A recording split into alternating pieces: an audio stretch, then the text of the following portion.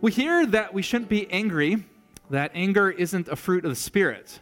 But aren't there some things we should be angry about, i.e. injustices against people who can't defend themselves or things done in God's name that contradict the Bible? Crazy timing. This came up 3 days ago. I was teaching a lesson on Jesus in our Bible 101 class, and I was making the point that Jesus was perfect. So Hebrews 4:15 says, Jesus has been tempted in all the ways that you have, yet he did not sin. Or the passage I quoted before, 2 Corinthians 5:21, God made him who had no sin, so he never did anything wrong. And I'm just going through this. Jesus was sinless, but he died on the cross for our sins. And the person interrupted me in the class. They said, wait, what about the time when Jesus flipped over the tables?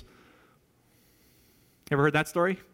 Jesus goes to church. Can you imagine if he came and he just grabbed the Christmas tree and he smashed it into the screen, and you would say, well, dude, that's not very loving. I thought you're supposed to be loving to people. And the Bible's answer to that is this, that anger in and of itself is how God often feels. Read the stories of the Israelites in the book of Exodus and Numbers, and God will often be angry because anger is not a sin. In fact, I would claim to you that if you don't get angry at times in life about the things that happen to people in this world, then that itself is a sin. If my little girl was up front here and you came and you spit in her face and you slapped her and I did not feel anger over that, how could I possibly be loving? If that didn't bother me when people were wronged and scarred and abused, when we hear just horrific stories, or if you've been through something horrific yourself, to think that God is just shrugging his shoulder saying, it's okay, I'll work it out. No, God is a great dad, and he burns with anger. But here's the fine line. Have you ever noticed when you're angry, you do things that are sinful? Like this happens to me all the time when I hear these stories about like terrorists in Nigeria, and they just abduct these girls and they force them into sex slavery and marriage. I get furious and angry, and things come out of my mouth of what I hope happens to those people. Like, I should be angry about the injustice, but man, so often just like aggressive, vengeful stuff comes into my mind and my heart. And what the Bible says is that we should be angry when sin happens, but we should leave it to God's justice in the end. That our anger shouldn't lead us back into vengeance.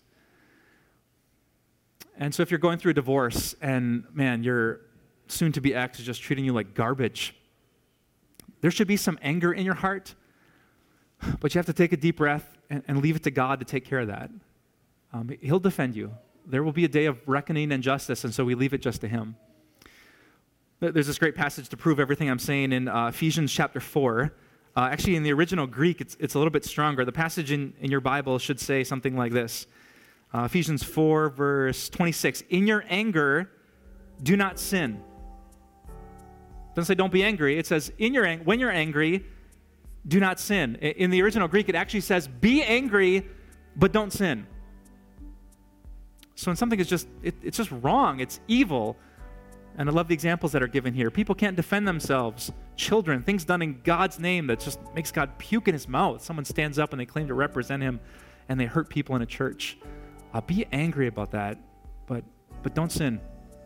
Stand up for those who can't stand up for themselves, and then trust that one day when Jesus comes back, he will make all things right.